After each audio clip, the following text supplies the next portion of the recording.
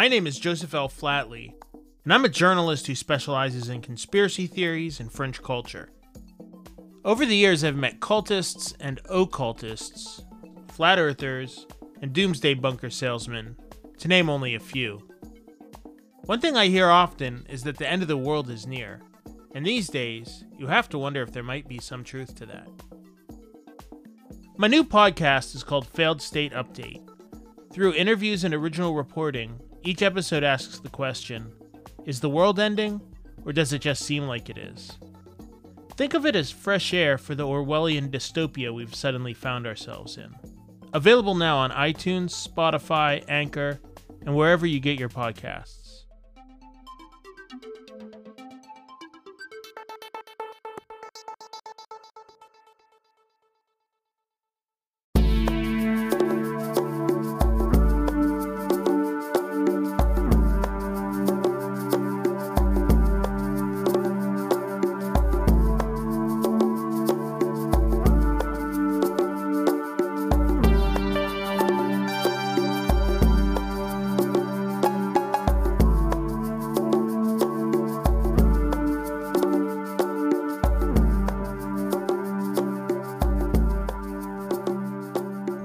This is Joseph L. Flatley, and you are listening to the So-Called Prophet from Pittsburgh.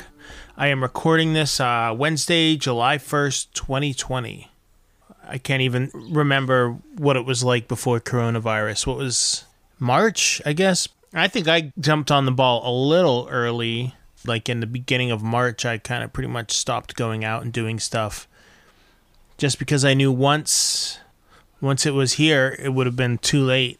So I probably missed out on a little bit of socializing, but, we do what we can to stay safe. I know that a lot of you guys have been asking me in emails and when I do the occasional podcast appearance or have a conversation with somebody, a lot of people have been asking me what's going on in the compound, in the community with all this COVID stuff. And it's true, it's Gabriel and his followers. Gabriel and Neon and their followers, the Mandate, they call themselves, the dynamic duo. They're definitely taking this as if it's a sign that the end is near. I got my little spies everywhere. I often can't say what they're telling me because, either it'll out them or it's like not something necessarily that I can verify right off the bat. But I did hear that as soon as this virus thing started, everybody was under house arrest. Instead of doing, they would leave to do their chores, but they wouldn't mingle in big groups, but people would get out of the house to work in the farm or on the hemp farm, the new hemp farm that they have.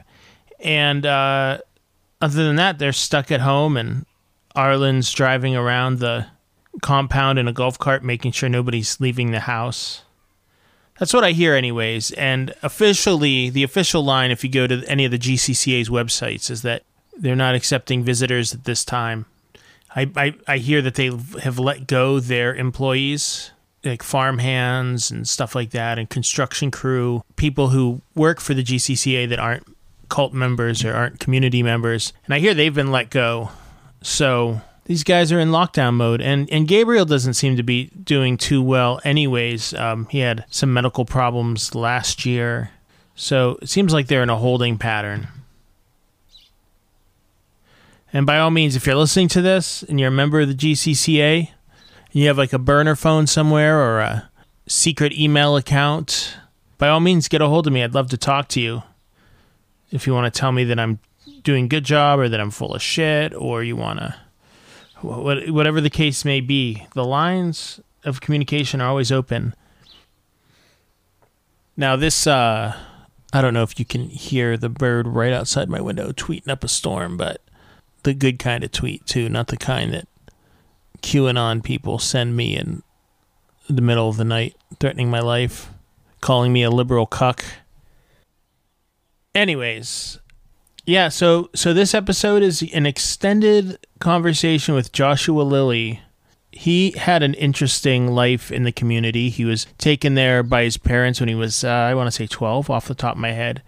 He was such a handful that he was kicked out at 16. And then he came back years later as an adult with his wife and was in the community until 2017. And he's got a lot of insight into this. His parents, Dan and Centria, his parents were, in the case of his father, was a high-ranking member of the group before he kind of had a bit of a conflict with Gabriel. And Centria, her original name is Jill Lilly, but Centria Lilly is basically the third in command. She's the one that I got when I called in the office to tell them I was doing a story about them. She's the one that has sent editors of mine threatening emails, one threatening email, really. And so Josh had a front row seat to a lot of the craziness in this community over a number of years. And not only does he have insight into the community and how it operates, but he really is kind of a focal point for a lot of the ex-members. They all talk to him. All the ex-members talk to him. But they all do talk, and they all share stories, and they're all trying to kind of come to an understanding of like what went on there and what is going on there. So he had a couple memorable, really awesome appearances in the so-called Prophet from Pittsburgh in the 8-part series.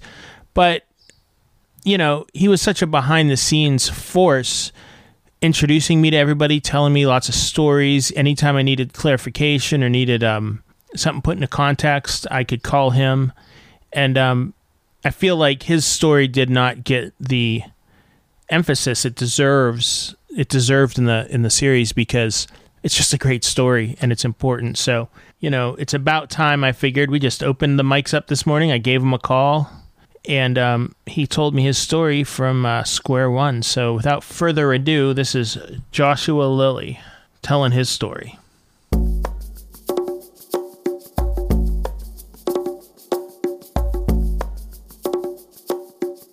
Well, I was born in Wyoming, and we stayed there till I was about 6, and we lived up in the mountains. You know, pretty simple life. You know, my parents gardened a lot. They were kind of hippie, and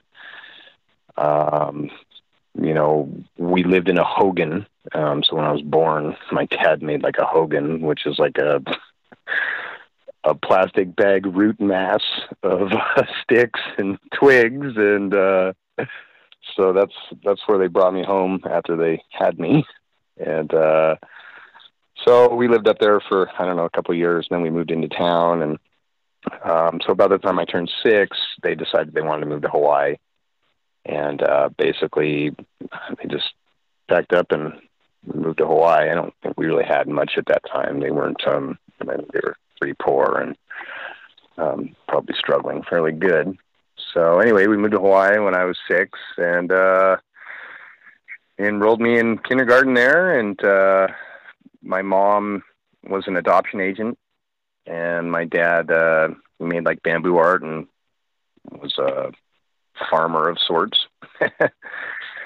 And so yeah, we lived there until I was, I want to say 12 or 13, and then we bought a hunting cabin and lodge in Wyoming.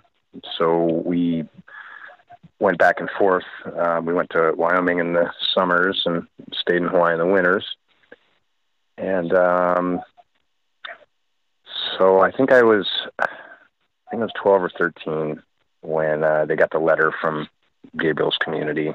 And they call it the Maki-Vento letter, which is supposed to be written by a character in the Urantia book, Maki-Vento Melchizedek. And so it was like a end times letter, you know, stating the urgency of the need to get to Sedona, and you know, the state of the planet is just at the pinnacle point of you know, erupting with chaos, and kind of an apocalyptic type letter, I think. So they immediately proceeded to set up a trip to Sedona, and we were in Wyoming at the time, and we just packed up some stuff and drove down to Sedona, and I think we were there for about a week, and we got there, and it was it was really hard to find the community at the time. They weren't really organized or anything. They had, I don't know, I think they put like their phone number in the paper, and it was like an answering machine. So you had to like call and leave an answer or a message, and then they'd get back to you. So I think it took them about 2 days to actually find or make contact with anybody in the community. And once they did that, they got invited to the community potluck, which was like a Tuesday potluck that the community used to bring people in, get some casserole, and indoctrinate them into a cult. And so we went to that, and then I guess right after that, Gabriel, scheduled them for a transmission, which is, Gabriel's version of channeling, where he brings through entities and tells you about your past lives and yada, yada, yada. And so they did this with my parents, and there was another guy, Greg, or his name was Bankar, in the community that was with them. And so they all sat down on the floor around Gabriel, and he basically went into the bright morning star, which sounds like Mickey Mouse. So that's one of the channeled entities. Yeah, that's supposed to be the firstborn creation of Christ. And so Gabriel's laying on the floor. He's talking in Mickey Mouse, and I remember just sitting there looking at my parents, and I was 12 or 13, and I was just like, "You guys, this is nuts. What are you doing?" And so at that time, they made me leave the room because they didn't want any children in there calling bullshit on this. And so anyway, they kicked me out. And anyway, we stayed for another day or so, I think, and then we left. And I remember the ride home being pretty quiet, pretty solemn. And so we got back, and my parents didn't really fill me in on anything other than that we were going to move to Sedona and sell the property in Wyoming, and leave the property in Hawaii, and move to Sedona. And yeah, within a month they liquidated and just got rid of everything and moved to Sedona. So what they heard from Gabriel or Bright and Morning Star or whomever must have been pretty convincing, or it must have really affected them in some way to drop everything. Yeah, well, I have the transmissions. I have the written documents of what was said to them in there. And basically the way I see it is Gabriel is really good at capitalizing on egos. And he has a way of building people up and making them really fall in love with him. And then he has this ability to withhold that love. It's kind of like a bad relationship with a woman. It's like when someone falls in love with a woman, they're willing to give everything if they're truly in love with them, and they'll sacrifice and do anything for that love. And I think Gabriel's really mastered that technique of just having people just really fall for him, and then he takes that love away, and it's mysterious, and people don't quite get the psychology behind that. When you really love someone, you're willing to do anything for them, and he knows that, and he does that with everyone that I see, basically. And he talks about withholding love in a lot of the services, and he talks about God doing that too with his creation, that if you don't fall in line and follow the teachings of Christ or whoever's teachings, that he'll withhold his love from you, and so be it. Maybe you go to hell or Dandros or, these fiery places of purgatory. So yeah, I think that's basically what he's done. What's an example of something that he would say in a transmission to like feed somebody's ego or hook them? Well, he, like with my parents in this transmission, he talks about starseed or older souls that have lived past lives. And I think a lot of people, they get off on that. They want to be an old soul. They want to be an indigo or a star child, or, these new age terms that elevate you spiritually above others. And so he would tell people that, you are elevated spiritually above others. You are their teachers. You're the chosen ones, hand chosen by Christ himself to come and, start this new mission and this paradigm shift of a new governmental society based off of God's laws. And so he builds all these people up, and, if you're a past life and he tells you were somebody special in a past life, and generally someone that was special that was attached to him. So if he was George Washington in a past life, maybe you were a close friend and, ally of him in that life, some general or something, and he'd tell you that. So that would elevate you and, lift your ego up a little bit, but then he'd tear it down. So he'd say, you were this person then, but you need to earn that back now. And, if you weren't following the protocol or, every order to the T, that was stripped of you, and he'd tell you, this is your last chance. We're in a rebellion for souls here, and you're on the other side of the fence, basically. And so this constant ebb of flow of encouragement and then admonishment, and encouragement and admonishment. I think people, they form neural pathways around that. It's a predictable future, and when your body, kind of controls your mind in those aspects when, it's producing, different chemicals, and you go into fight or flight. And, basically it's like these people have become addicted to the abuse. I think not very different from,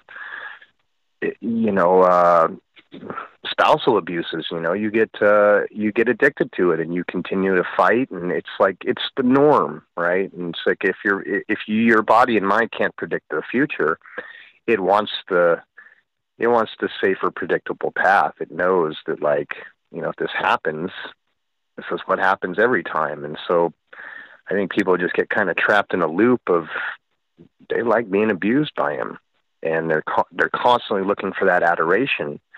And so he'll abuse, and then he'll give them just a little morsel of, respect and love.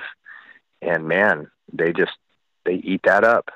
They can't get enough. And so they'll go through whatever type of admonishment just to get another little morsel of love and adoration from him, Right. And your parents must have been searching for something or spiritually looking for something in the first place to be interested. Yeah, I think so. On some levels, I think the town that we grew up in, Wheatland, Wyoming, is it's a pretty small little town, and I think they were not your average Wheatlanders, and so I think they felt that they were maybe more spiritually advanced than the people around them. And the Urantia book, it gives you it can give you a big ass ego if you read it. There's a lot of really big concepts in there, and it's a very challenging book to dive into. And I think with all religion, once you start delving into scripture or some type of revelation, it creates in you this ego that makes you think that you are above others and that you now need to go and save others. And I think that they felt that call, that they needed to be the bearers of truth to others, and this was the purest form of revelation or communication between humans and the other side on the planet. And I think pretty much any Urantia book reader you come across today is going to tell you unequivocally that the Urantia book is the highest revelation on the planet, and that they'll kind of look at you with disdain, and they'll look down on you that you're a lesser of a person if you don't, just like the Bible, accept these scriptures as, the whole truth and nothing but the truth. And so I think that's a lot of it was their egos. I spent a lot of years trying to reevaluate my own thought process and, thinking that I was special because I was chosen, and that's why I was there. And that stuff can really go to your head. And, I think both of my parents are, they're really unwilling to look at some things in their lives and their souls or whatever, their personalities that aren't so pretty. And they want to be the teachers. They want to, there's a certain power in that. It's just like a boss at a job. You have power over your employees, and that power can corrupt really easily. And so in the community, when you have that much authority and power over other people's lives, you kind of get addicted to that. And, my mother is like third in command there. So, she's got a lot of power that she wields. And my father did for a long time. He was an elder, but, he was stripped of that. And so that power was taken away from him. And I think ultimately that was probably one of the reasons that he left, because he felt that he had no more authority there. And, he's pretty alpha type male. And when that's stripped of you there, and they strip it clean off you, you don't get to choose what you want for breakfast, let alone who you marry or who you love or what you do during the day. So I think that was, what caused him to leave mainly. And that's what's caused my mother to stay, is her ultimate power there. You guys got there, you said you were 12 or 13, so would that be like 1991, around there? Yeah, I think it was 92 probably when we got there. So that was pretty early days in the community. What was it like? What was life like in the community when you first entered? Oh, it's 100-fold different than what it is today. Basically, it was a bunch of hippies, just a bunch of new age hippies that had bandanas on and wore funny clothes and, were into channeling and spiritual stuff. And, it was like, it's infancy. They hadn't really established a structure yet. So I think it was more just kind of like a free hippie community that people, got together and studied the Revelation a couple nights a week. And, they hadn't really formed yet. So they weren't really an organization with any power. And so basically everybody lived in their own homes. People paid their own bills. I think everybody might have tithed to Gabriel at the time. I'm not 100% on that, but I know he wasn't paying his rent. People were paying it for him. And so when I left when I just turned 16. And I think right after that is when they implemented, all monies go to the organization. And so at that time, they made a major shift with money in the community. And, basically I think that's when they created the membership, and, that you took vows of poverty before God, and signed, they had the contract where you actually physically signed a contract stating that you sign over all worldly possessions and any inheritances, any monies earned to the control of Gabriel and Leon. Like what's your life as like a 14-year-old? You live with your parents, or you going to school? Yeah, so they had they had their own like makeshift school. It wasn't there's just some hippies from the community, similar to what they do now, but now they're a school. But people, just random people that nobody really knew, they're pulling people off the streets and to come in and be our teachers, and they'd be with us all day long. And so we'd have schooling in the homes, and the community had, 20 homes at the time or something. So there'd be classes at different houses and stuff with different teachers. And some of the classes were okay. They were just standardized curriculum, math and science and kind of stuff like that. But some of the other classes were just weird spirituality and dance play and just hippie stuff. And so, yeah, we went to school, like, it was 8 hours a day. In the mornings, we would go to the land and work first. So they'd get us up to go to the property in Sedona and pick weeds or haul rocks, stuff like that. And then we had school. I think it was just 8 hours. And then at night, the older kids, some of them had classes. At that time, I think I didn't have any classes. I was 13, and I was the babysitter for all the kids in the community that their parents were in class. So I think I was babysitting like 13 kids at age 13, and all the way down to like 5-month-old children to, I want to say, like 10-year-olds, which, I mean, that's not really a great idea to have a 13-year-old watching 13 other kids, in my opinion, as an adult now. And so, yeah, that was, my, everything was very strict. I went from Wyoming being able to like do whatever I wanted. And we had a bar and cabins up in the mountains, and we had wild shindigs, and, I did what I wanted. And, when I went to the community, I wasn't allowed to like leave the front yard without permission. And, it made me go to bed at 9:00 at night, and that was all pretty like shocking to me to, see my parents, I didn't have a bad relationship with my parents, I don't think.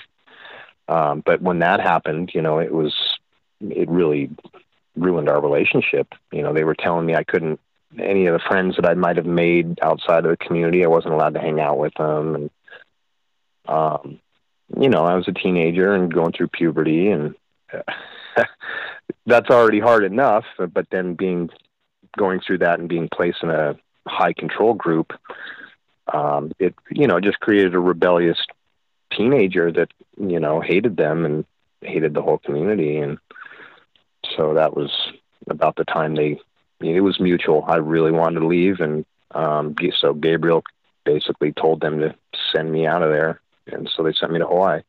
And how old were you? I just turned 16. Like, I want to say like a week before I left. I think I turned 16. The way that the kids were handled, do you have a sense as an adult that they were like kind of warehousing you, getting you out of the way so the adults could do their thing? You mean like me babysitting them, or what? Just like in general, it's like, it doesn't sound like the adults or like the parents spend a lot of time with their kids. No, they do not. And even more so now. Back then it was gentle, now they'll straight up strip you from your kid and say, you have a codependent problem with your child, and it's not about the time that you spend with your child, it's about the quality. So if you get to see your kid, for 1 hour a day after you get off work and they get off school, you can't complain about only spending an hour with your child. You get put in a counseling session and reprimanded and told you were selfish and that you're imposing your, codependent issues on your child. And, they did that with me. They did that with both of my children. So, yeah, they want to break bonds early on. So most of these children don't have bonds with their parents. They're put into other homes to be raised with other families. And, it's pretty sick, so I think, in them trying to do this, separate these bonds with the families and the children, that they're trying to, make these children loyal to Gabriel over their parents. And I think what's actually occurring, though, is they're creating pissed off kids that, don't get to be with their parents, and they're creating a bunch of rebels. And I think this is really going to work the opposite way for Gabriel in the long run, because these kids are going to just be pissed off kids, and I think the majority of them don't believe in him anyway. I was going over some of the interviews that I did for the podcast recently, and like Jackie was talking about, I think she joined in 1995, and her and some other adult lived in a house with it was like her and this other adult that were watching all these kids. None of them were hers, so none of the kids were with their parents. And 95, that was pretty early. So it's like they must have had a vision for how the kids are going to be handled and how the kids are going to be separated from their parents, like right off the bat. This isn't something that evolved 10, 20 years later. No, and I think, this is derived from, other groups. I don't think they came up with this on themselves. I think, something like Synanon is, this practice was implemented in Synanon early on. And this is, pre-Global Community Communications Alliance. This is Charles Dietrich and the Synanon community where, Mariah, the head psychologist and head therapist in the community, she was part of Synanon before she came to Global Community.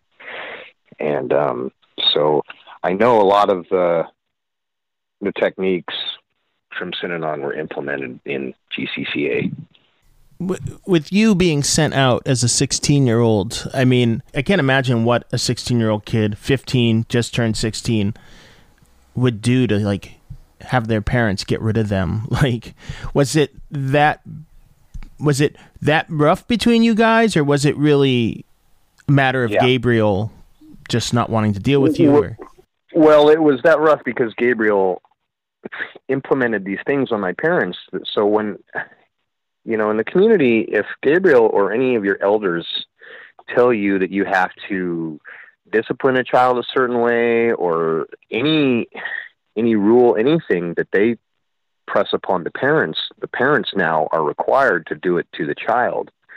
So, I blame Gabriel ultimately, but he did it through my parents. So, telling me that I had to ask permission to leave the front yard, that came from Gabriel, but my parents had to implement it. And so at that point I was just furious. I did not have a relationship with my mother or father, and I hated Gabriel. I expressed it very adamantly at the time that, Gabriel better watch his ass. And so when you have a teenager doing that in a high control group, that doesn't look good, so Gabriel had no problem telling him, ship his ass out of here. And I know it was hard for them for sure. I mean, I know that wasn't an easy thing, but they full well believed that they had the support of Christ to, And how was discipline handled? Like how was discipline handled with kids? Well, at the time, discipline, was handled via my father, to me, basically, because I wasn't your average, passive hippie kid at the time, like a lot of the other kids. And so there wasn't really anybody there that had the ability to discipline me, or I would have told them to go fuck themselves. So it boiled down to my dad, which created a really big rift in our relationship, that he had to be the enforcer of it. So, we were just fighting, like physically fighting at that time. And so it just got to the point where there was no other option really other than to ship me out of there, because I would have probably gone to the point where I would have done something to Gabriel at that age. Right. I mean, the other choice would have been to not be in the community, but yeah, that would have been the only other choice, it's just it's pretty hard spot to put a parent in, it's like when you have those strong convictions and beliefs in a creator and whatever the revelation is that you're studying, if you're that convicted, you're pretty much willing to do anything, I mean, if God asks you to sacrifice your firstborn son, that's kind of, you do it. Wow. And so what happens when you're 16? You get shipped off to Hawaii? Yeah, I got a one-way ticket to Hawaii, and got off the plane, and my parents, they had some friends there that were, it was like my old karate teacher, and he was this German guy. He was pretty Nazi, actually, and I mean, not really Nazi, but he was kind of a Nazi. And anyway, I got there planning on staying with them, and got there, and he had like a tree fort out in the jungle, and they were like, "This is your house." That lasted about, I don't know, say a week or two, and I just went and found a place to live. How'd you find a place to live? Well, I was just young and I knew people there, and ended up staying with an old friend, and stayed there for, I don't know, 5 months or something, and then I went and got my own place. I rented a place with another person. And, so I was there for about a year. And then I got a call one day from my mom saying that I needed to go back to Colorado and live with this family of fundamental Christians. And I refused. I said I wasn't going to do it. I wanted to stay in Hawaii, and I wasn't emancipated at the time. So, I was a minor and had no parental supervision, so she threatened to call the police on me if I didn't get on the plane and have me arrested. So they put me on a plane again to Colorado, and this family was just like, leave it to Beaver, like just I'd been on my own out in Hawaii doing my own thing and total freedom. And so I got there, and this family is just the most goody two-shoe evangelical Christian family you could imagine, and I'm this wild ass kid that is just, and so, they immediately started trying to impose rules on me, and they enrolled me in Poudre High School in Fort Collins, Colorado. And I immediately started making friends, and my bedtime, they told me my bedtime was like 8 o'clock or something. And I was just like, you must be crazy. And so I just, I did zero shits given, and, I just did my own thing, and they were just freaking out. And I think the last straw was there was a party one night on the weekend, and these kids invited me to it. And so I went to it, and they told me I had to be home at 9 o'clock. I had no intention whatsoever of being home at 9 o'clock. And so I ended up coming home about 1 o'clock in the morning, and they locked me out of the house. And I knocked, and nobody answered. And they were like trying to punish me or something. So anyway, I scaled the back of the house and crawled in through one of the windows and got in bed. And I woke up the next morning. I could hear the lady just furious talking with my mom, saying that, I wasn't a good Christian, and they didn't know what to do with my, they were a family that we knew in Hawaii, and that we, I played soccer, so we were a big soccer family, and this is another soccer family so anyway, I told them, I said, I want to leave. And so they were like, at this point, like, well, you have to follow our rules. And I said, I'm not following any of your rules. So I basically just left. I just packed my stuff up and left and went to Wyoming. When you were in Hawaii and you were had a roommate and stuff, like, how were you working, or? Yeah, I did, like some construction odd jobs and stuff like that. And, I sold pot, which helped pay the bills at the time. And, pot is pretty prevalent in Hawaii. Yeah. It's a weed. So, yeah. So I did that, and just did like painting and, construction side jobs and stuff like that. And, when you're a teenager, you don't need a lot. Right, so. Right. And then, so Wyoming, what'd you do in Wyoming? How old were you, would you say, when you touched down in Wyoming? I think I turned 18, like right when I got to Wyoming. Like I was maybe a couple months after I got there. And immediately got in a relationship with my ex-wife within days of being there. And, Wyoming is not the greatest place, and especially for the youth. There's a lot of addiction and alcohol and just a lot of bad stuff to get into. And I kind of realized that in Wheatland, where I was at, I was just kind of heading down a dead-end path. And just one day decided I had enough of it, and I moved to Colorado and So I was there in Colorado for another 5 years with my ex-wife. So, we just had dead-end jobs. I was like a parts manager for a agricultural type company, and she was a travel agent. And, we'd both been our jobs for 5 years, and it was going nowhere.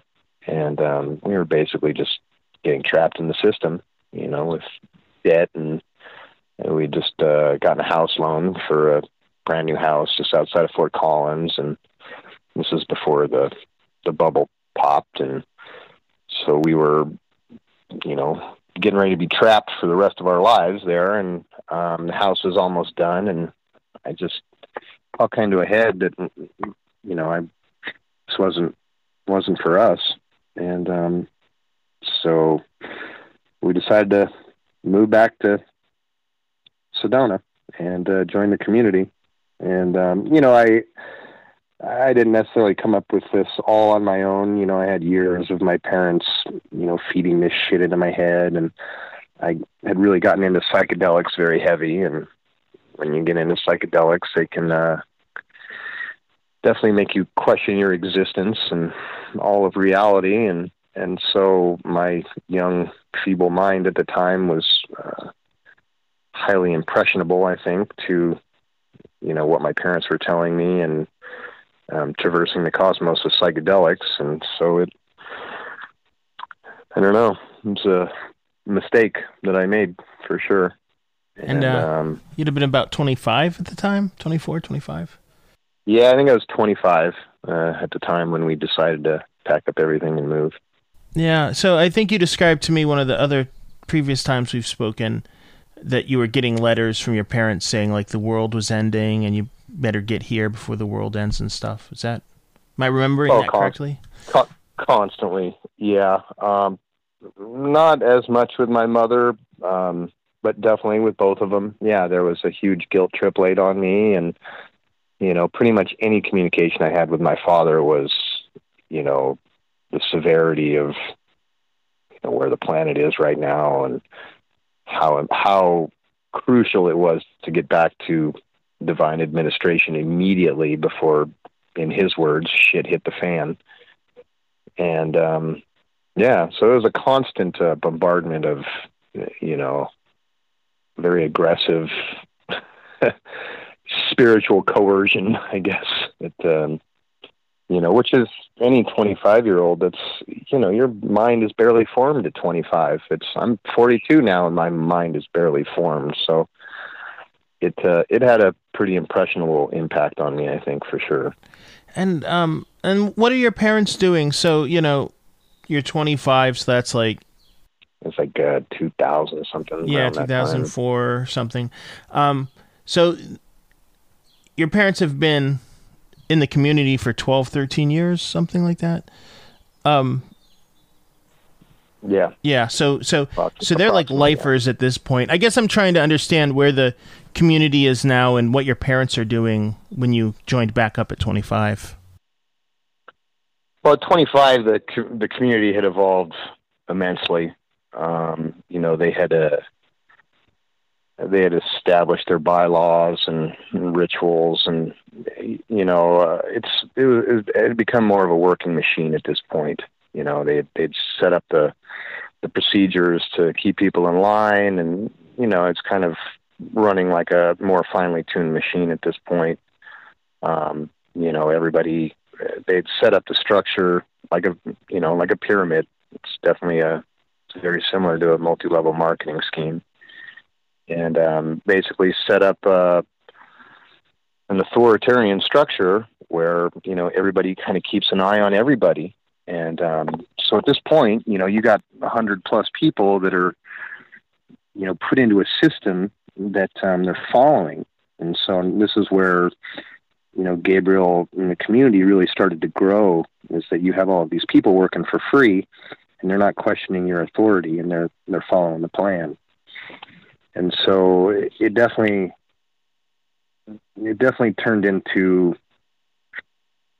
a business instead of a bunch of hippies at a potluck and talking about Jesus. This is they've created an administration now that's, got a lot of rules.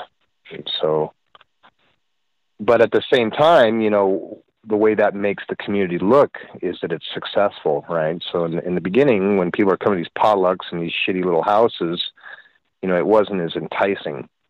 Now they have, $1 million homes in Sedona, and they have a, 14-acre garden on the creek in Sedona.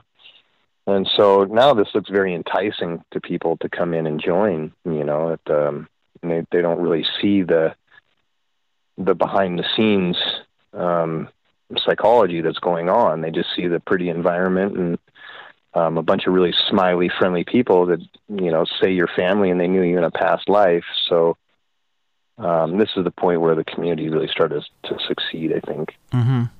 And what is some of that behind-the-scenes psychology that you mentioned? Well, basically the counseling sessions and basically the spiritual correction. So when you join, there's an initiation process, which is 6 months.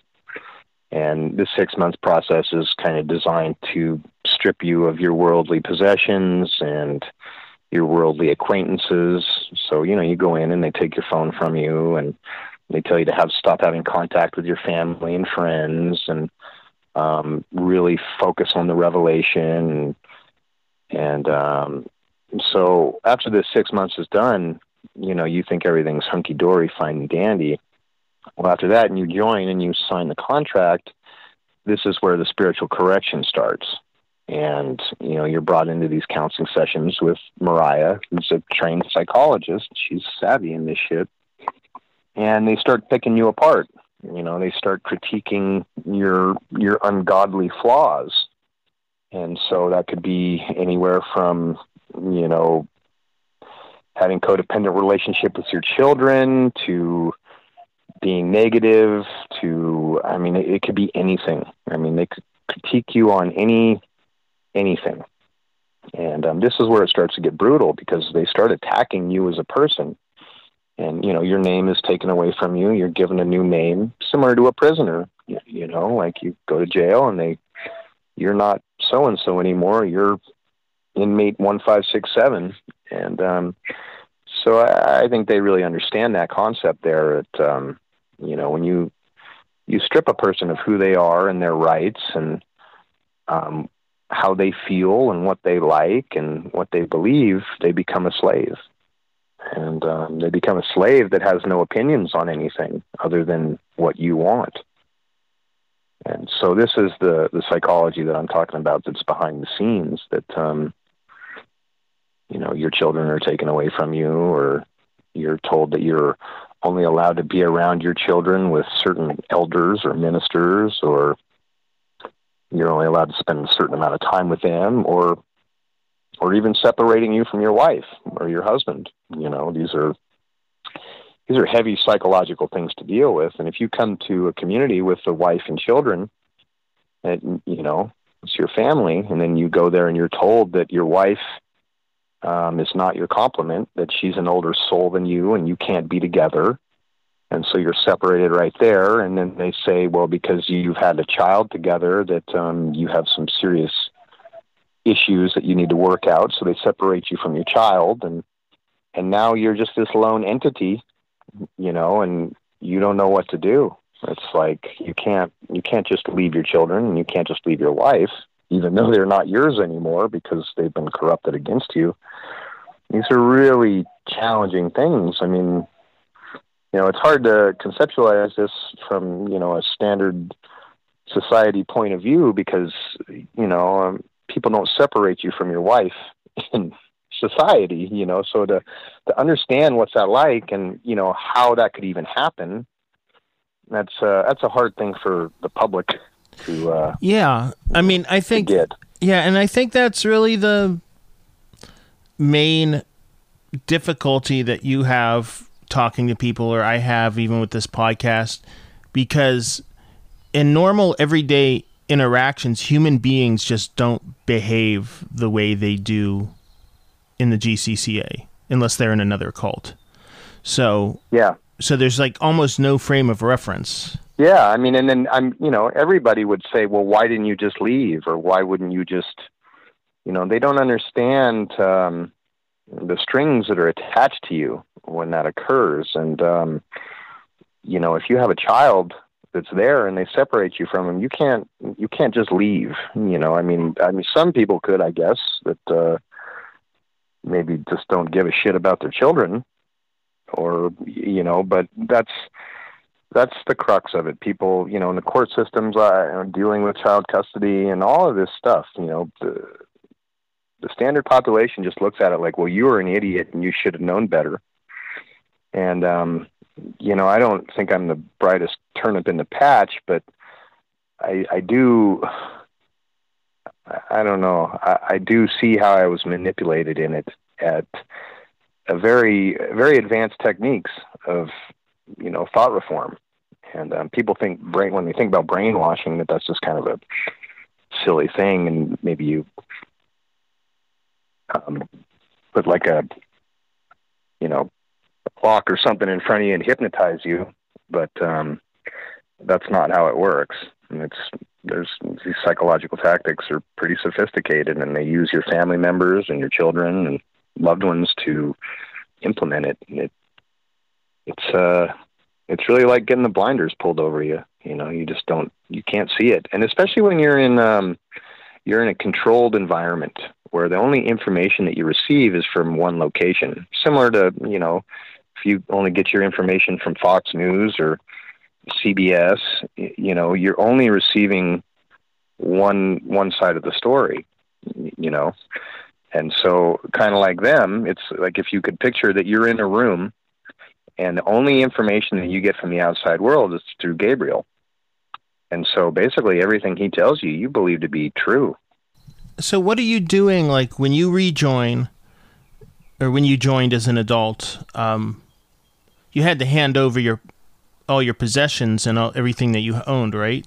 Yeah, so when you join, you go into the initiation process, and they want $50,000 for the first 6 months initiation process. And so in that time, you go in and they want a full financial disclosure of money and property. Everything that you have are destined to inherit or make, any of that. And so you make a list, and basically, I didn't have $50,000 to hand over to these guys. So I made a list of all of my possessions, and they tallied up everything that they said that they were worth. And so I gave them everything I had, my TVs, and I had an RV, a couple cars, and signed over everything. And they said that still wasn't enough. It came to like a total of $25,000. And so they said that they would scholarship me the other $25,000. And so that's what they did. And so yeah, I basically signed over everything to them before I was even a member. And so they realized, at the end of 6 months, you got nothing left. What are you going to do? So your only option is to join at that time. And so 6 months later, they said, yeah, here you go. You can be a member now. Sign on the dotted line. And I did. And what do they have you doing once you get back in the community? Like, what's your life like? Well,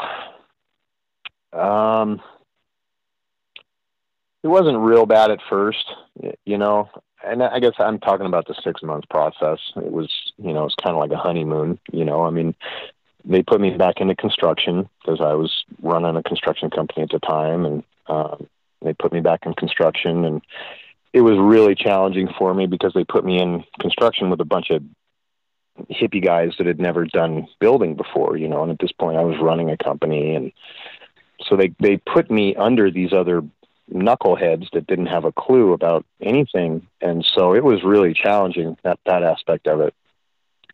And so anyway, I couldn't do it anymore. I was like, I'm not working with these idiots. And, in the community, it's all about power and who's over who. Out here in this world, we don't really subscribe to that. Like, if you're at a job and somebody is rude with you, you tell them to go fuck themselves. And here, you kind of have to put up with it. And they have the chip game and these ways of making you, submit. So anyway, I started a roofing company in the community and just started roofing. And so, yeah, I just stayed in construction the entire time, basically, and, became one of the main supervisors of the whole organization as far as construction goes. I was a contractor, and but they always kept me down. They always had somebody above me, like a minister or somebody that knew nothing about construction, and I had to, I had to go to them and like they were my boss. And it was madness, somebody that we're building $1 million buildings, and you have a person that knows nothing about construction that's, telling you how to put the building up in a spiritual manner, which is just ludicrous. So when you're in Sedona and you're doing like the roofing company, are these companies that you're not working on projects for the community? They're like side businesses to raise money? Or? Yeah.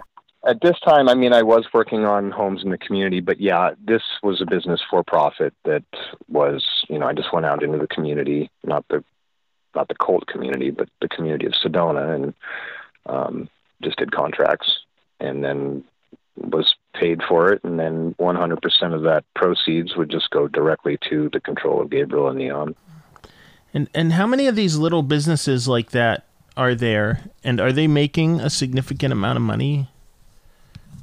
Or were they at the time in Sedona? Well, at the time, yeah, they were making a significant amount of money, I think. And yeah, they still have just tons of these little cottage industries and businesses. And they don't have as many small ones now. They've evolved into larger, business models like hospice, or their marijuana growing operation now that they're, I think they're growing maybe 30 acres of hemp, or from what I've been told is very hot marijuana. And so that's, those are bringing in a lot of money. And then they have a tour company, they have an art gallery, they got a recording studio, they've got dozens and dozens of little businesses that, they bring money in through. Yeah, I guess that was kind of like looking kind of over at all my notes and stuff before I talked to you. It's obvious now where their money's coming from, hospice and now the hemp farm. But it wasn't entirely very clear to me, like when they were still in Sedona. Well, in Sedona, they had, what the hell was it called? It was a landscaping business. I can't remember what it was called.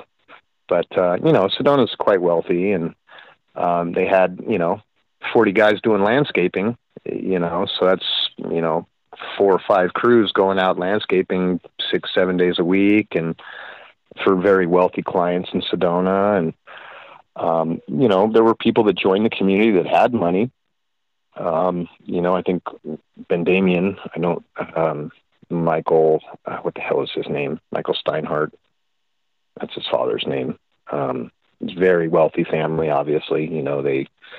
Michael Steinhardt is a billionaire hedge fund investor, and I believe when Ben Damien came, I think he donated several $1 million. And back then that's a lot of cheese. And when we made the mass exodus from Sedona to Tubac, we bought all these properties and stuff. I believe Ben Damien's father, Michael Steinhardt,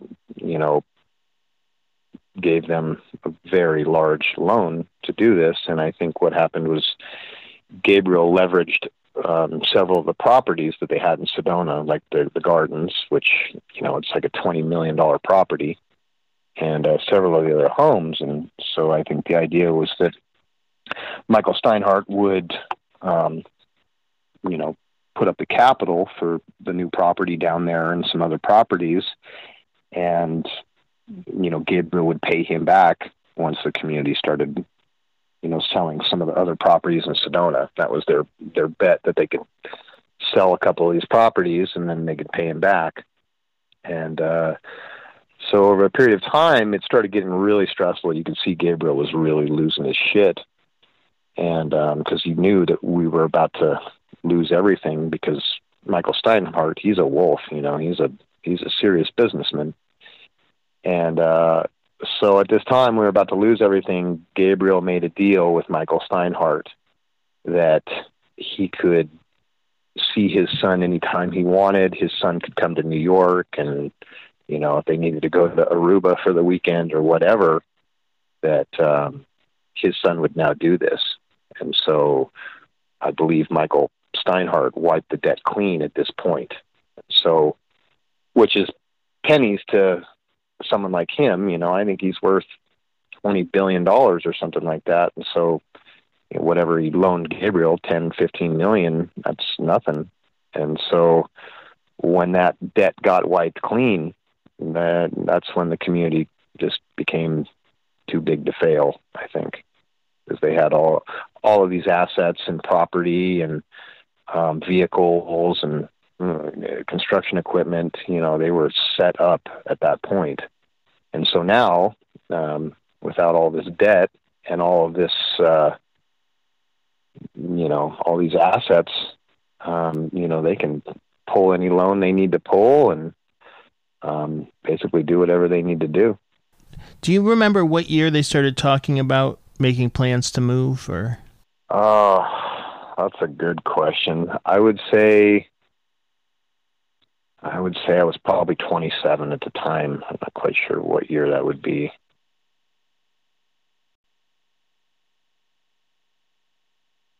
It was probably just a year and a half to 2 years after I joined. It was probably a year and a half after I joined is when they started thinking about making the leave out of Sedona. And it took them a while to decide on Tumacacri, right? And to find the ranch. Yeah, it was a big secret. They didn't let anybody in the community know. And so until they purchased it, nobody even knew. And yeah. So and then what are you doing? What are the preparations for the move? And how do you actually move 100 people and all these businesses? And well, it's not too tough for them because the people got to move themselves, and then the people had to liquidate everything they owned. So I think the rule at the time was you weren't allowed to have more than 4 plastic containers, of stuff, of your personal items. And so, everybody had to get rid of all their crap and, anything that's valuable. Gabriel and Neon took control of that at the beginning. So, basically they sent, I want to say 30 of us down there to just start building, cleaning, weed whacking, just making the place shiny. Gabriel and Neon they're definitely good at upstepping the aesthetic surroundings of where the community is. So if there's rocks in the road, Gabriel's having you go out there and pick up rocks. So everybody's really busy just preparing for 100 people to move on this property, which was not equipped for that many people. It didn't have the septic systems. It didn't have the housing. So once everybody got down there, there definitely wasn't enough housing. So for a long period of time, they had a lot of the younger people camp out in the bushes for long periods of time, months and months, and they just lived in tents and got up and worked their asses off every day to go back to their tent and, cook to death in the middle of the night. And, so people really sacrificed. I mean, it was some real hardships for most of the people there, preparing this paradise for Gabriel and Neon to show up. Like I said, the last people to show up, they didn't lift a fucking finger to do any of this. And then, there's a whole parade and a fucking worship ceremony when they arrive, and they didn't do any of it. So how long did it, I think you told me before it took 2 years to take this ranch and turn it into a compound suitable for. Well, yeah, it took about 2 years just for the community, for every person to get there. And then it took the next 5 to 10 years for it to actually be capable of housing all the people in the community. So I think just right about now, people aren't packed in like sardines. Some homes, there was 30 people in a home. And so they were packed in tight. So you were in charge of the construction and basically getting like the new buildings and stuff going? Yeah, I had a pretty big role in that. Yeah, I did the hiring for the employees that were outside of the community. I supervised up to 20 employees. Did a lot of the designing for the structures and a lot of physical work on the structures. I probably worked 6 to 7 days a week, up to anywhere from 12 to 16 hours a day. And then what's your life like when you're not doing construction? What do they got you doing? You're in counseling sessions. You're in house meetings. You're in mandatory revelation study groups. You're in mandatory movie watching. So Gabriel would find a movie that he wanted everybody to watch, and it would be mandatory for you to come and watch it. So you'd be filling out chips from the chip game, which that took up a lot of your time. So basically you had no free time. And if there was ever a moment that you thought you had some free time, and maybe you planned a night out to go to the movies with your wife, that would generally get nixed because you would have a house blitz and you need to clean your house at 10 o'clock at night, stuff like that. So you really had no free time to yourself to even think, and they want that. They don't want you ever having enough time to think about the ramifications of what's going on in the community and how controlled your life is and any of this. So they keep you busy 100% of the time. And the chip game you just mentioned, that's one of the, we don't have to go into the whole thing because God knows we've covered it enough, but that's one of the systems they have so people can rat on each other basically and snitch. Yeah, it's basically a monitoring system, and just allows everyone above you to know exactly what's going on in your personal life on, every level. So if your wife gives you a chip for whatever, not having sex with her or trying to have sex with her, it could be anything, that's put on the table in front of, 50 people, the most personal details of your life. And, you don't want that. You don't want people going into the most personal details of your life. So you just shut the hell up and do whatever you're told. You try to just walk that fine line, and it keeps you subservient. And that's and members, you said a lot of your time is devoted to the chip game. Oh yeah. So you could get up to 10 chips in a day.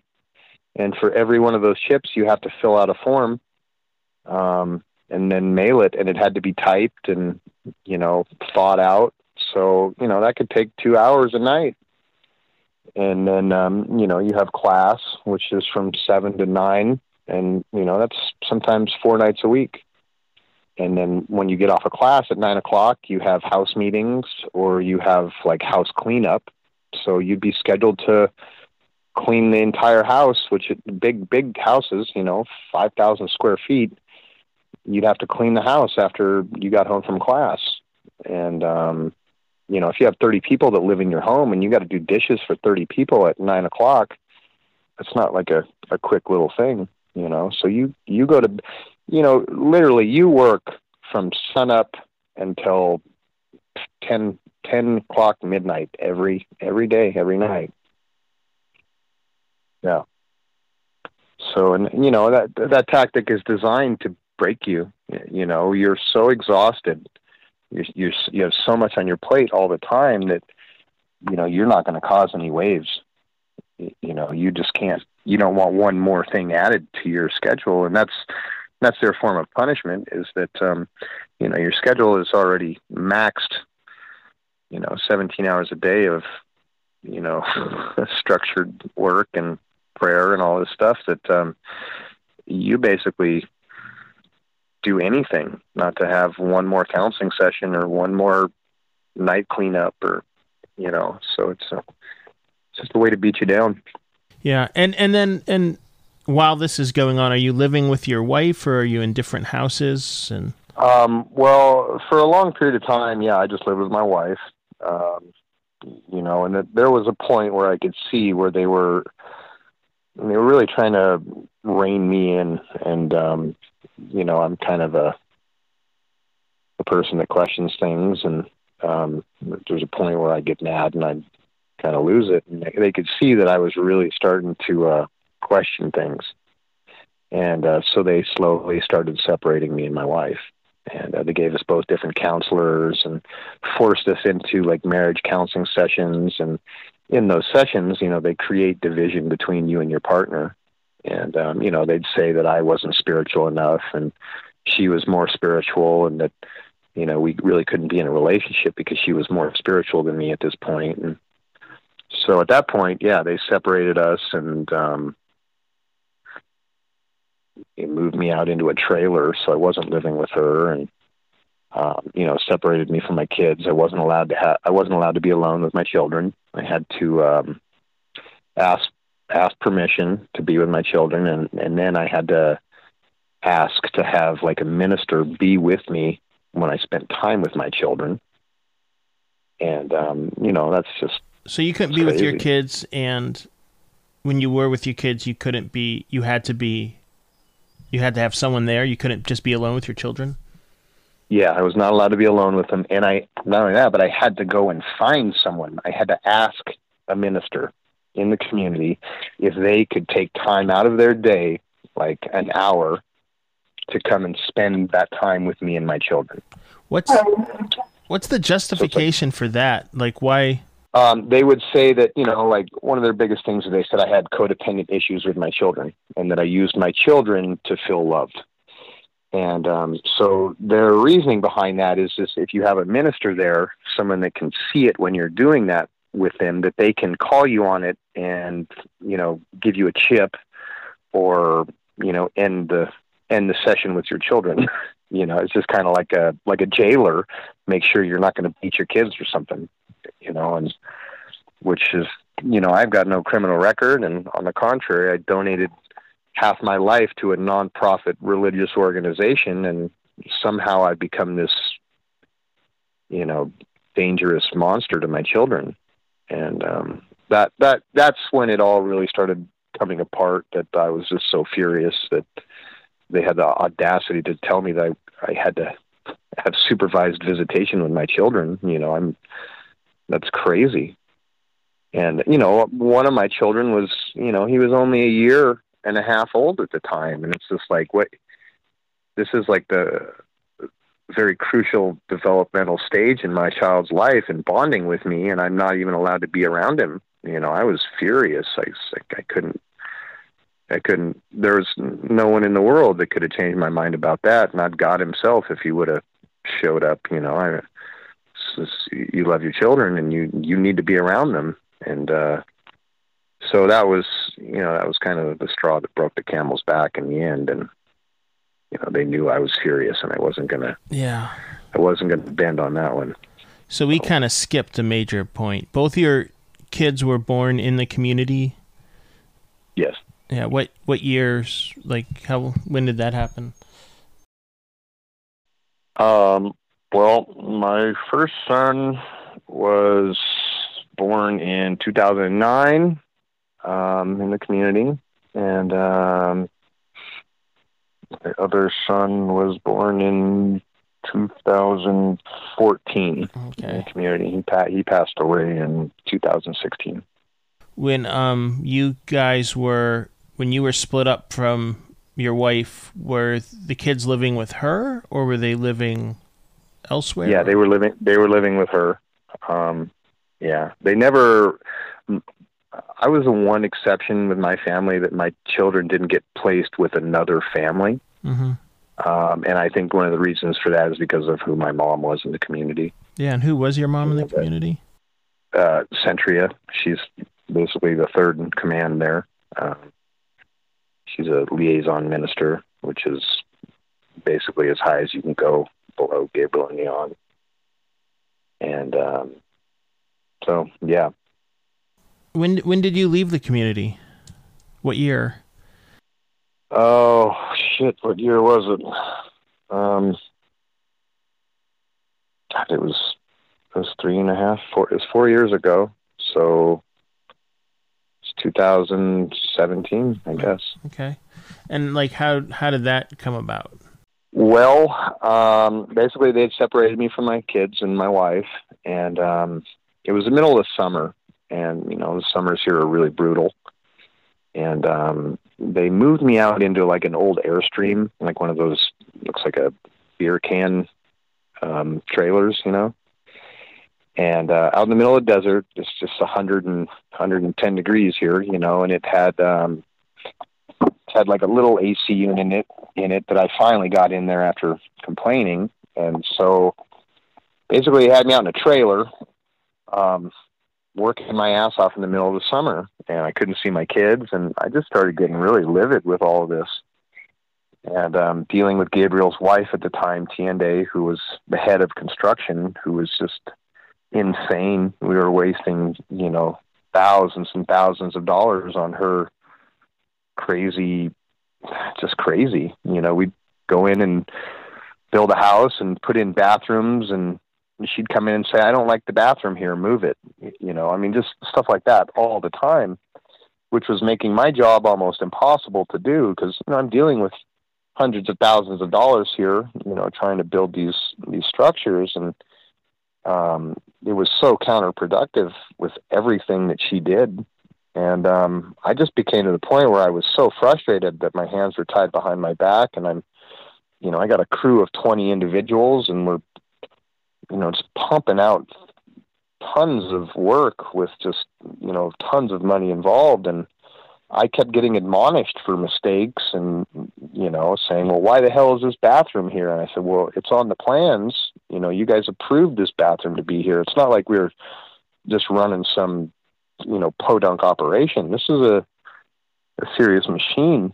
And so they'd blame me for anything that TND didn't like. And so anyway, long story short, I just had it, and I was just furious with them and not being able to see my children, and I wasn't allowed to see my mother or my father or my brother or my sister. They imposed all these rules with my whole family. And one day I was just having a bad day, and I called into the office, and I said, I need to go home and just rest. I need a day to just decompress. And so I went home, and they sent a minister over immediately to you know, give me a hard time. And I said, I can't talk to you right now. I'm not into a counseling session. I need some breathing room here. And he wouldn't leave me alone. He came into my room, and he was just, you know, just kept messing with me. And to the point where I was just pissed, and I was just telling him, I said, look, you fucking told me I can't be around my kids. I can't be around my mom.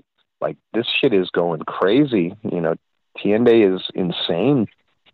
And so at that time, they brought over Tiende and my mom in my little Airstream trailer. And Tiende looked at me, and she said, you just have to leave. And, you know, I have 2 children there, a wife, mother, father, brother, sister, nieces, nephews, and I've been there for 13, 14 years at this point. And they just said, pack your shit and get out. And so that was kind of a shocker to me.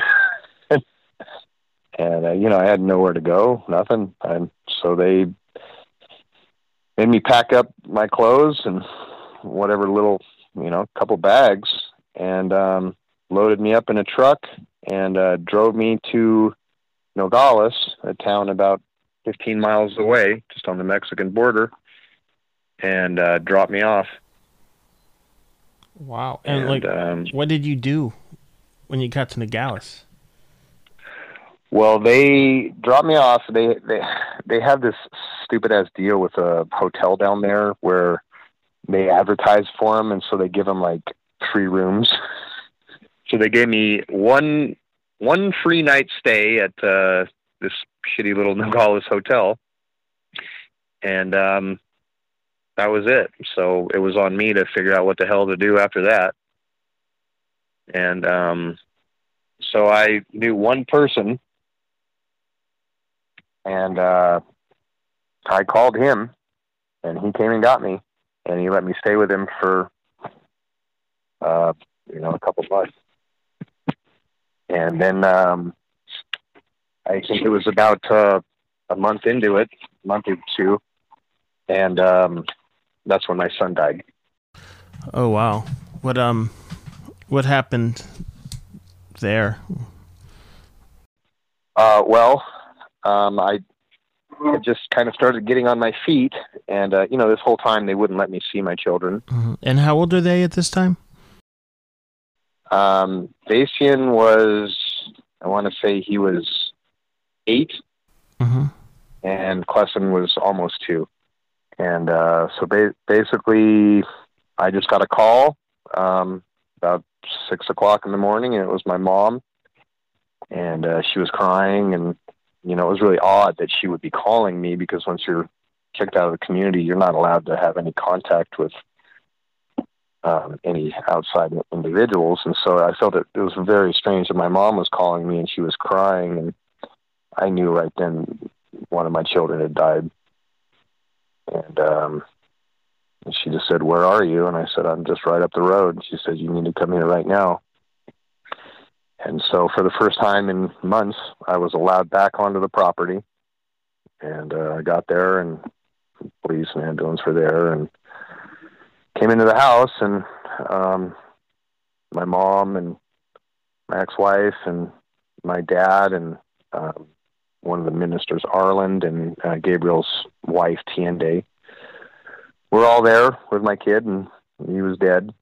And they all basically sat there and looked at me like I was a fucking monster. And, I had no idea what had happened, and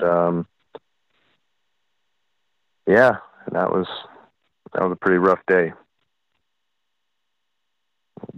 Yeah, it was just sickening that Tiende was there, and like she was handling the situation kind of thing. And there was a point where, I was upset. I was flipped out. My kid just died, and I said, "What the fuck did you guys do?" And she stood up, and my kid was on the floor there, and I was laying there on the floor with him, and she stood up over my kid's dead body, and she told me, "How fucking dare you? Don't you fucking dare ever question us." And I was so angry. I got up. I was going to kill her. And my dad got in front of us, and I grabbed him and threw him on the ground. And anyway, it wasn't a pretty thing. So, do they have services, or how were you able to, just understanding the amount of control this group has? I'm wondering if you're able to have like a normal, service. Oh yeah, let me just give you a little synopsis on this. So at this point in time, my kid died. The police are there, and they said we had to go to the police station because they didn't know if there was foul play involved or whatever. Mm-hmm. So we went to the police station, and Amadon, Gabriel's son, drove me to the police station. And the whole time he was praying and just nauseating shit, telling me that I needed to come under God's authority and whatnot, all the way to the police station. This is Nogales, like a half hour away. And to the point where I just told him, you need to shut the fuck up. My son just died, and you're a fucking idiot. And so anyway, we went to the police station. I wasn't there, so they didn't really have a lot of questions for me, and they questioned my wife. And so when we left, I was still married at the time. My wife came out of the police station, and she immediately, gravitated toward me, and, like, we needed to process this together, so anyway, I went back to the community with him, and went there, and, it was just really surreal, and all these people that, I'm no longer in good faith with any of them. And so I stayed the night with my ex-wife. We slept in the same bed, and processing this. And the next morning I woke up, and Gabriel sent one of the elders over, Urantia, and pulled me aside, and he said, "You have to leave right now."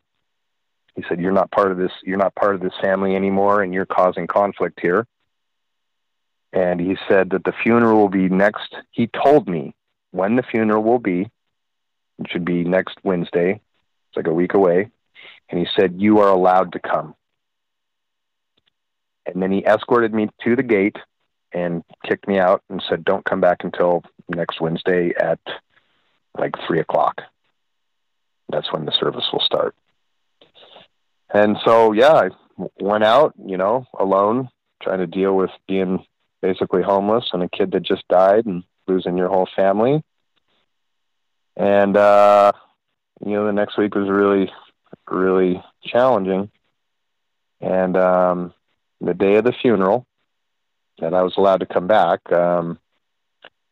my wife at the time called me, and there was a couple other things that happened before this, but we had to go to the mortuary in Tucson because the mortuary in Nogales wanted to charge us $3,000 to have him cremated, and I had no money. I was broke and homeless, and so I couldn't afford it. So anyway, they sent us to Tucson, and so I picked my wife up on the day of our funeral and went to Tucson to the mortuary, and that's a really shitty experience to go to a mortuary and have them slide a price list over to you to let you know how much they're going to rape you in the process of your child dying.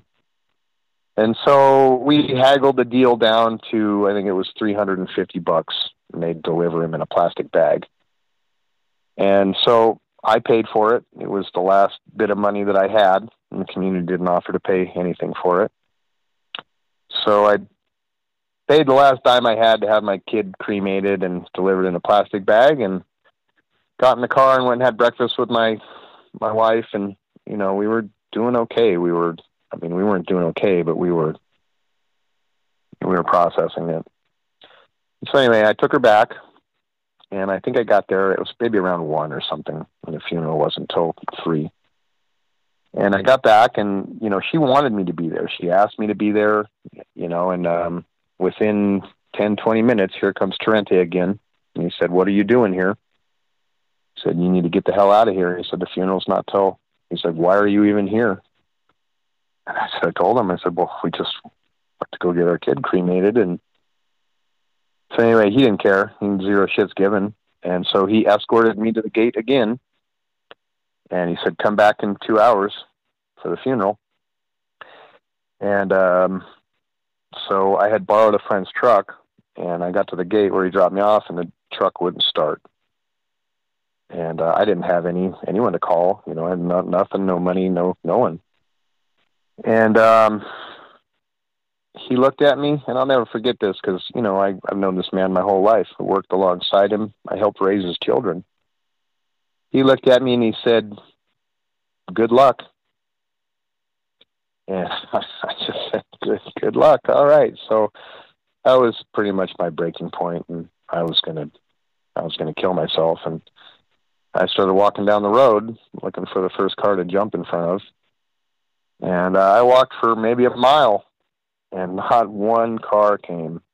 And I was starting to get a little less worked up. And right about that time, the whole crew that I had hired for Avalon, the 20 employees, had gotten off work at that time, and they all pulled up behind me as I was walking down the road, and they knew what was going on. And they all got me into their car, and they took me back to where my truck was, and 20 guys ripped my truck apart right there and fixed it. And so that was was a tough one. And then I didn't want to come back for the funeral. I was so upset and so flipped out about it, that how somebody could do that to me on, my son's day of my son's funeral. And so anyway, I mustered up somehow in me to go back, and I went back, and God, just brutal. My fucking sitting there with my family that hated me, and the only person that didn't hate me there was my ex-wife. And so anyway, we had the funeral, and I had to ask to give my eulogy, and they didn't really want to let me give my eulogy, but finally Gabriel said, "Yeah, I'll allow it." And so they allowed me to speak last. So they had all of these other people get up and speak for my son, and then they finally allowed me to get up, the last person. And I gave my eulogy, and it was pretty heartfelt, and I think it might have choked Gabriel up a little bit. And so I stood there in front of these people, 120 people. I helped raise all of their children and worked alongside for 15 plus years. And they all just sat there and looked at me with disdain and, animosity and just a lot of hate. Where does that come from? Like, why does everybody hate you all of a sudden? Because Gabriel said that I was a defaulter. When you leave the community, you become a defaulter. You're a heretic, an apostate. And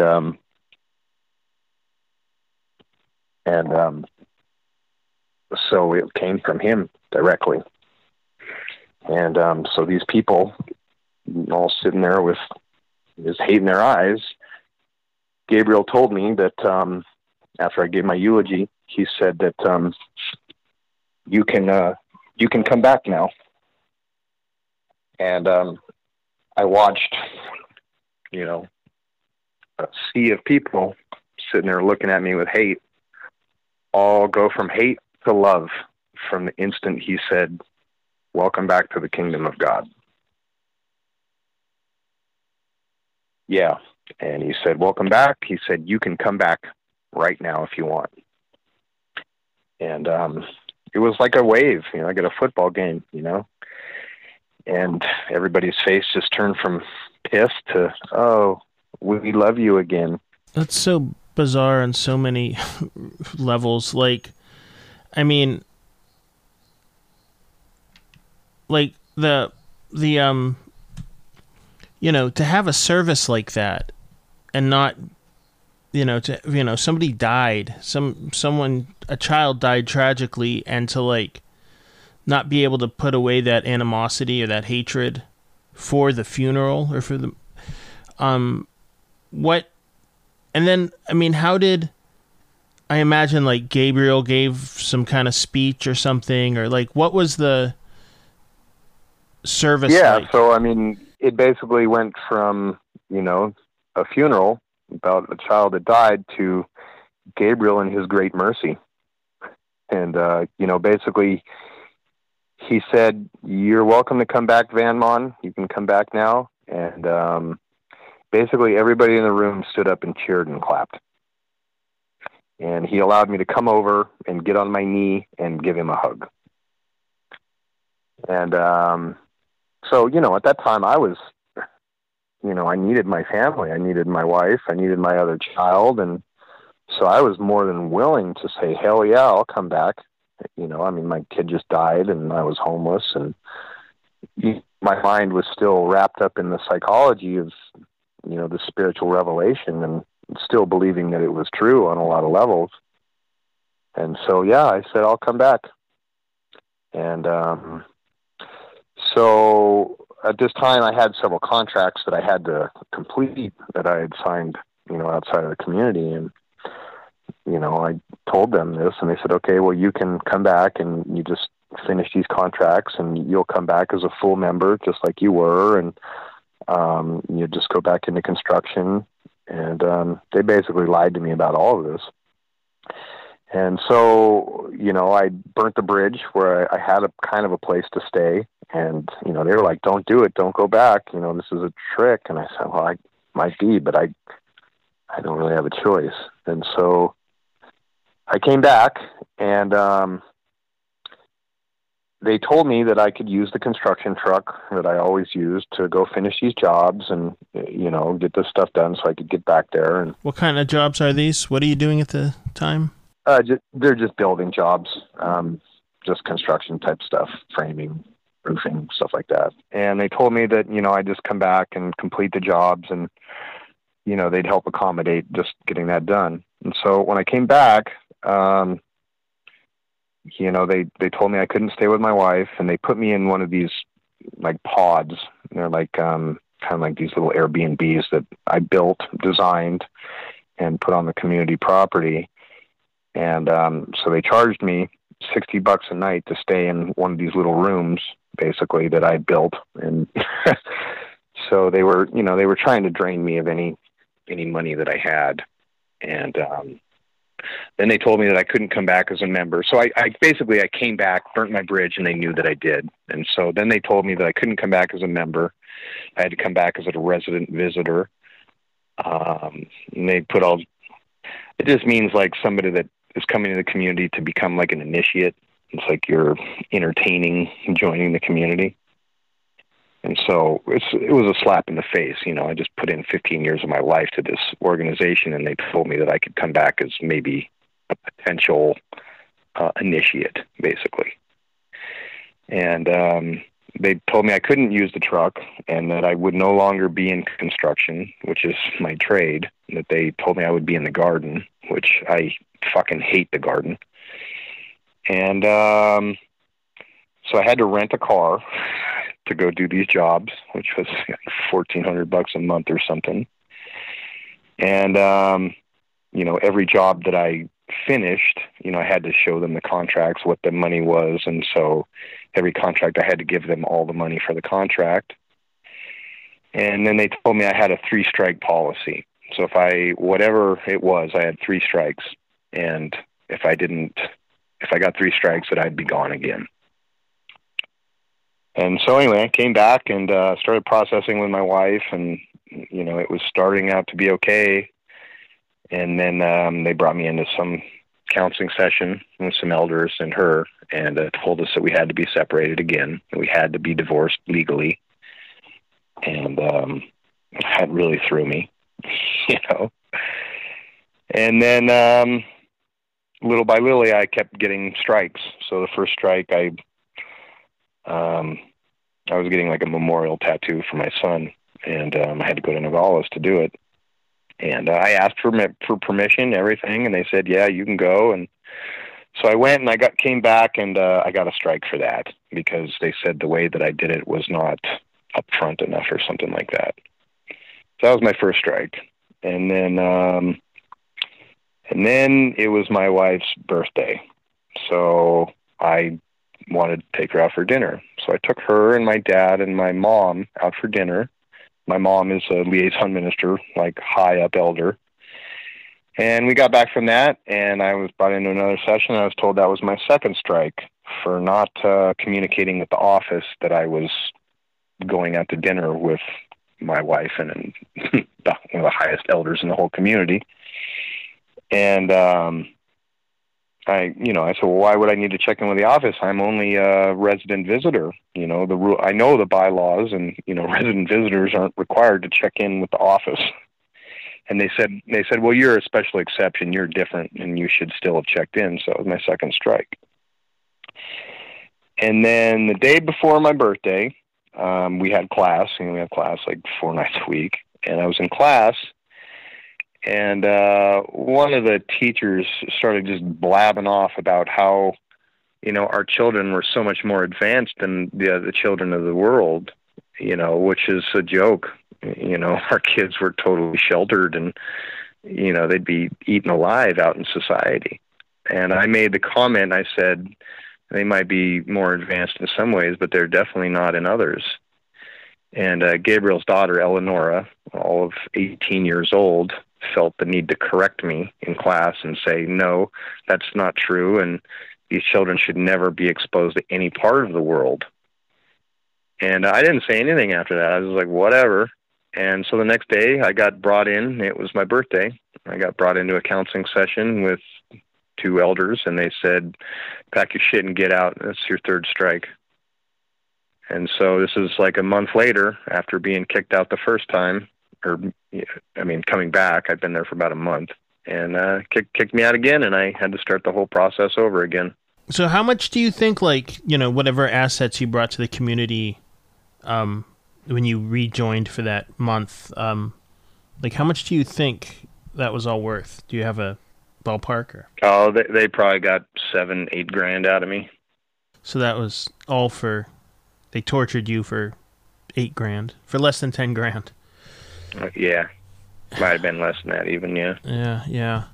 And, wow, so what do you do from there? Are you able to, talk to your son or have a relationship with your son? How's that?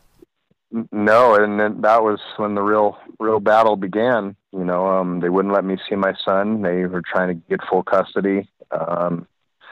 They allowed me I got to see my son for the first time on Christmas Eve after, it was 3 months, I think, supervised for about an hour. And then, over the next 2 or 3 years, I was in constant custody battle hearings and being stalked, my emails getting hacked. Just nonstop, of being harassed and hassled. And so, yeah, that's, and they were very upset about Sanskrita at this time. So they just, they really, really went after me. When did, during all this, when did you end up getting together with Sanskrita? So I was gone for about a year, and that's about the time Sanskrita left and moved in with me. And so she was there for a lot of the court hearings, and that really infuriated them to see her sitting on my side in the courtroom. And so at that point, it was just pure revenge on Gabriel's side. He just wanted me to pay. And so, yeah, he definitely made my life hell. He made her life hell, and he made everyone else in our lives hell. That was his game. So we're talking about the custody hearings between you and your wife, but if it were up to your wife, would she have even, or ex-wife now, I guess, would she have even sued you, or would she have even fought for? No, not at all. We would have worked it out completely amicably. I'm sure of that. As we are now, now that she's gone from the community, it's totally, a mutual respect and working stuff out, without courts or lawsuits or, any of this. So where do you stand now? What are you doing now? Well, I am trying to figure out what the hell I'm supposed to do with life. And I'm definitely really trying to not focus on the community as much. It really, it took over my life for a huge part of my life. And, not just being there, but, the psychological damage after leaving and reevaluating your mindset, your belief systems, your values, your morals. Those are all pretty challenging things, because when you're there for so long, you don't really know who you are anymore, or what you like, what your interests are, what your mission in life is. When you're there, you think your only mission in life is to prepare for the coming of Christ. And, you get up and you focus on that every day of your life. And now, the last thing I want to get up and focus on is the return of Christ. If I even believe in him anymore, I don't necessarily know. But I guess the biggest challenging is trying to, focus on yourself again. Because there it's complete selfless service, and the idea is to become, the self becomes non-existent, and you just live a life of complete servitude to others and God. And not that I don't think living a life of servitude is definitely an honorable thing, but I definitely don't don't get up every day now thinking about, who I can go serve in a godly manner. For the first time in a long time, I really feel that I'm starting to live my life, that I don't wake up every morning and I'm not hyper-focused on spirituality and the bylaws that govern it. I'm focused on motorcycles or friends or, work, things like this that they might not have a lot of spiritual significance, but maybe they have more spiritual significance in the levels of balance and happiness in your life than attuning your chakras. I think that's, there might be something to it, but at the same time, I think it's a load of shit. If you're going to spend all your day walking around telling people that your chakras are attuned and that other people need to get out of their root chakra and into their third eye circuit, I don't see how that benefits anyone other than it benefits egos. It's like inflated egos is what I see. I'm attuned with my crown circuit. Well, fuck your crown circuit. Go help somebody. It must be a really weird thing to kind of like, when you left the community, you finally get away from Gabriel, and you did this at a time, we're living in a time now in America where like new age ideas and wannabe gurus and, are so popular. It's like all over the internet and social media. It's like you got away from one Gabriel and now you're in a world with like a million would-be Gabriels running around. Yeah. Yeah. Well, and it's a double-edged sword because it keeps me on my toes for sure. I definitely keep people at arm's length now. And it's definitely made me a much more judgy person, which is maybe good and bad at the same time because I don't really tolerate any manipulation now. And I was trained well over the last 15 years to be able to spot manipulation. And, people think I can be very abrasive now because they could say one little thing that might not seem like a lot to them. But to me, it's a very serious thing. And when I see any form of manipulation through spirituality or religion or psychology, I lose my shit. And I'll tell you immediately that you're full of shit and why. And I probably don't make a lot of friends that way, but I really am not looking for any friends that are, anymore. If you tell me that you're spiritual, I might have a real problem with you right off the bat. Because to me, spirit, all that does is an ego booster. And when I claim to be spiritual, all that says to me is that I'm somehow elevated above you in some respect, and it really does seem like a boast, like it's like, it always seemed odd to me where somebody would describe themselves as like spiritual or, it's like I always feel like that's a decision for somebody else to make, to see you living your life and go, that person's, kind of spiritual. Yeah, he's in tune with something. But yeah, when you claim it, Gabriel does this all the time. He says, I'm a man of God. Well, I would never be so bold to claim that. I have a feeling there could be a creator, but I would never be so bold to, self-proclaim that I somehow can fathom infinity. Yeah,